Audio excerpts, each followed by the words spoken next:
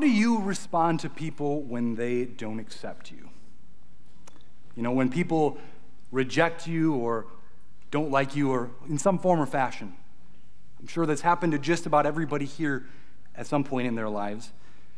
When I thought of this, my mind went to 3 examples. The first one is in grade school. You're out on the playground and you go up to some kids and say, you want to play with them, and they say, we don't want you to play with us. Or when you muster up the courage to tell that guy or girl that you like them, and they say, I don't like you. Or maybe you find out that your friend had a party and you were the only one not invited. I'm sure there are plenty of other examples that we can think of times that we were not accepted in some way or another. So how do you respond? Well, if you're anything like me, when you're not accepted, when you're rejected, that probably doesn't feel good, right? It makes you kind of sad. Being rejected simply doesn't feel good. But chances are you don't actually do anything about it, right? You're not going to confront or talk to those people about it. But let's switch it up. Let's say it happens to someone you love dearly, a child, a best friend, or a spouse. How do you respond then? If your child is the one on the playground who is rejected and the kids won't let them play with him, won't let him or her play with them, how do you respond then? Your blood might start to boil a little bit out of anger for your child being hurt. You might even think about going and talking to those kids or to the parents of those kids. Or your best friend is the one who's rejected by the person they like. You probably get a bit protective. Maybe turn the other way when you walk past that person next time too. Or your spouse finds out that they were the only one not invited to a party. You might consider sending a strongly worded Facebook message to the person who had the party, telling them they were wrong. With these and with all other examples, when we're rejected, it's one thing. But don't think about hurting or rejecting someone I love. When someone we love is hurt or rejected, we tend to want to defend them. We want to make things better. It's natural. But what about when God is the one who's rejected? It's a little different because we don't have the same physical relationship that we have with our other friends and family who we can physically see, touch, and talk to. But God is someone that we love dearly, so what happens when he's the one rejected? In our text from Luke 9, this scenario plays out. Jesus is rejected. There's a particular Samaritan village who didn't accept him.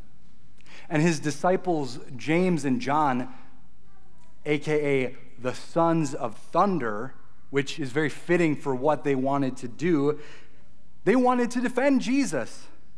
They loved Jesus, and they wanted to do something when these people rejected him. And so they say, Lord, do you want us to call down fire from heaven to consume them? Time out. That escalated way too quickly. I hope we can all agree that that is an overreaction. Aside from just wanting to come to the defense of someone that they love, I think you could say it showed a bit more about the hearts of James and John as well.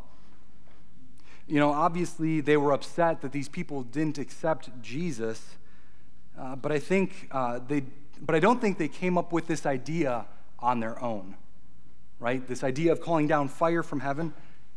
Can you think of any other time in the Bible where this may have happened? Well, in our Old Testament reading today. In fact, it actually happened twice with Elijah, once in 1 Kings and once in 2 Kings. The first time, which was our reading for today, this was like this contest between the true God and the false god Baal. And there were false prophets, and they were doing all kinds of things. They were cutting themselves, and they were crying out to God, their God, saying, send down fire. There were over 400 prophets that were doing that. Then Elijah steps up to the plate, and he has them douse the altar with water 3 times just so there was no doubt. And he prays to God, and he calls down fire from heaven, and it consumes the altar. It was basically a contest to show whose God is real, whose God has the power. And Elijah showed no doubt that his God was the real God. And then in 2 Kings, we see a similar situation, but this time Elijah calls down fire upon his enemies to consume them. So back to James and John, they're probably thinking, this guy Elijah is awesome. He defended God against people who didn't believe in him. He defended God, and we need to do the same here. And this is the first slide, or the first blanks for the sermon notes. But the problem is, what Elijah did was descriptive, not prescriptive. Here's what I mean by that. Those stories of Elijah describe events that happened. Yes, those situations happened, but it doesn't mean, well, if I'm ever in a situation where somebody doesn't believe God, I should call down fire too. It happened with Elijah, but that doesn't mean every time someone doesn't believe in Jesus, we should call down fire. Their zeal for God was good, but as we'll address later, their intentions were not in the right place. I think we get a glimpse of our own hearts in the disciples' response too, though. Now, we're not always this way, but at times we feel like we need to defend God. We have all come across people in our lives who don't believe in Jesus, and I think that feeling of like we need to stick up for them, it kicks in. One of the best examples I can think of is being a keyboard warrior for Jesus. What I mean by that, next slide, what I mean by that is getting into online debates, often heated debates with people who don't believe the same ways we do or don't believe in Jesus at all. I mean, if you're on social media at all, you probably understand this. You see someone that you're friends with or you follow that posts something that is like completely absurd and tries to like discredit or disprove Jesus or the Bible. Anybody know what I'm talking about? Anybody have this experience? In high school and college, I used to be such a keyboard warrior for Jesus. I would comment on posts left, right, and center. I would disprove people, and I would show them that Jesus is who he says he is, and they would send me beautiful messages just thanking me for showing them the truth about who Jesus is. If only. Not one of the conversations I ever had went like that. In fact, I know several times that I went too far because I felt like I needed to defend Jesus. I sought to defend Jesus so much that it came at the expense of showing the love of Jesus in my interactions. I could be saying factually, biblically correct things, but if it was done in a disrespectful or an offensive manner, well, it didn't matter. Paul says in 1 Corinthians 13, a text that I referenced a few weeks ago in my sermon, he lists all these wonderful things, and he says, you can do these, but if you don't love, you have nothing. Whether it's defending Jesus online or in person, it's all the same thing. We miss the mark when we feel like we need to defend Jesus, that it is up to us to make sure that people know he is who he says he is. Get their facts right about Jesus. That can be hard, right? Because similar to, it can be hard when people don't. Because similar to when we have somebody that we love that is rejected or hurt, when someone is offensive or insults or rejects Jesus, we get upset too. And it's okay to be bothered by that kind of thing. Like we shouldn't be happy when people say that God isn't real or that God doesn't care or that God doesn't love. But here's the difference between our relationship with God and our relationship with other people. Jesus hasn't asked us, nor does he need us to defend him. Let me say that again. Jesus, the one who allowed men to torture him, the one who gave up his life, the one who went down to hell to tell the devil that he had lost, the one who took up his life, the one who went back into heaven, and the one who is going to come back to judge every person who has ever lived.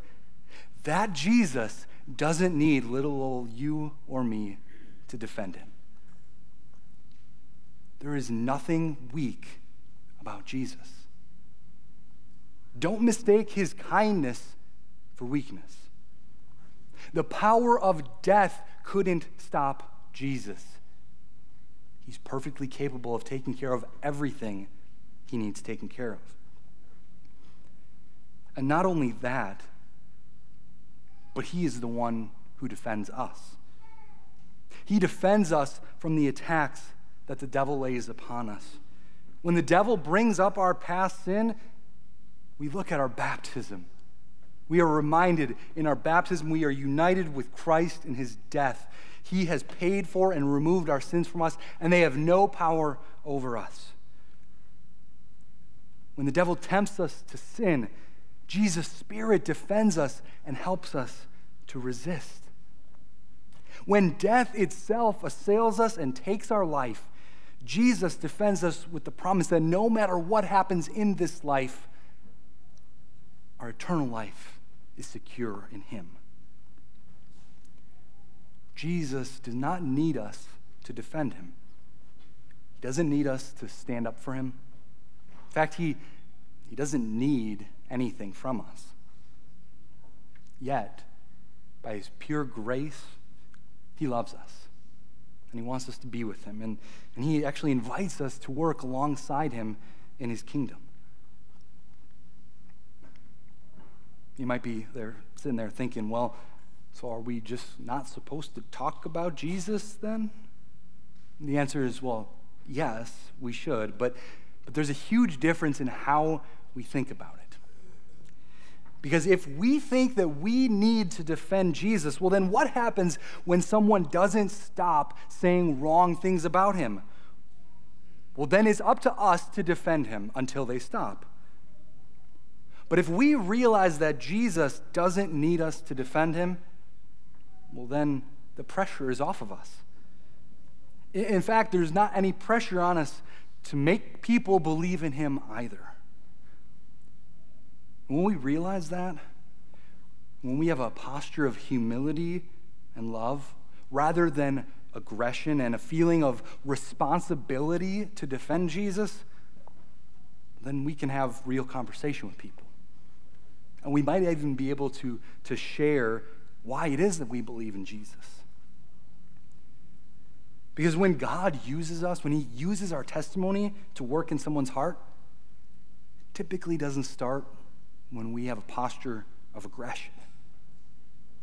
You know, when we're defensive, when we feel like we need to defend Jesus and, prove that he is the Son of God and prove that the Bible is 100% reliable and prove that we are sinners and so on and so forth, we miss the mark. Listen to what Peter says in 1 Peter 3:15. Always be prepared to make a defense to anyone who asks you for the reason of hope that is in you. Yet do it with gentleness and respect.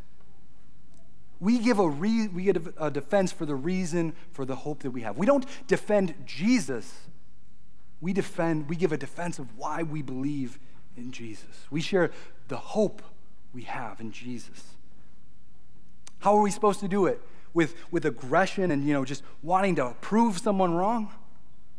No, with gentleness and respect. Which, if you think about it, gentleness was the way that Jesus worked too. He didn't try to disprove or overpower his opponents. Jesus responded to those who rejected him with a posture of humility and gentleness, not aggression, even to the point of dying for his enemies. We really ought to love and treat others the way that Jesus loved and treated others. We're humbled when we remember Jesus doesn't need us to defend him. He can bring the dead back to life. He can forgive sins. I think he can handle everything else he needs to handle. His love defends you. May that reminder go with you every day. His love defends you. Find security in his love, and may his love be what drives your interactions with others. Amen. Lord God, we thank you that your love defends us.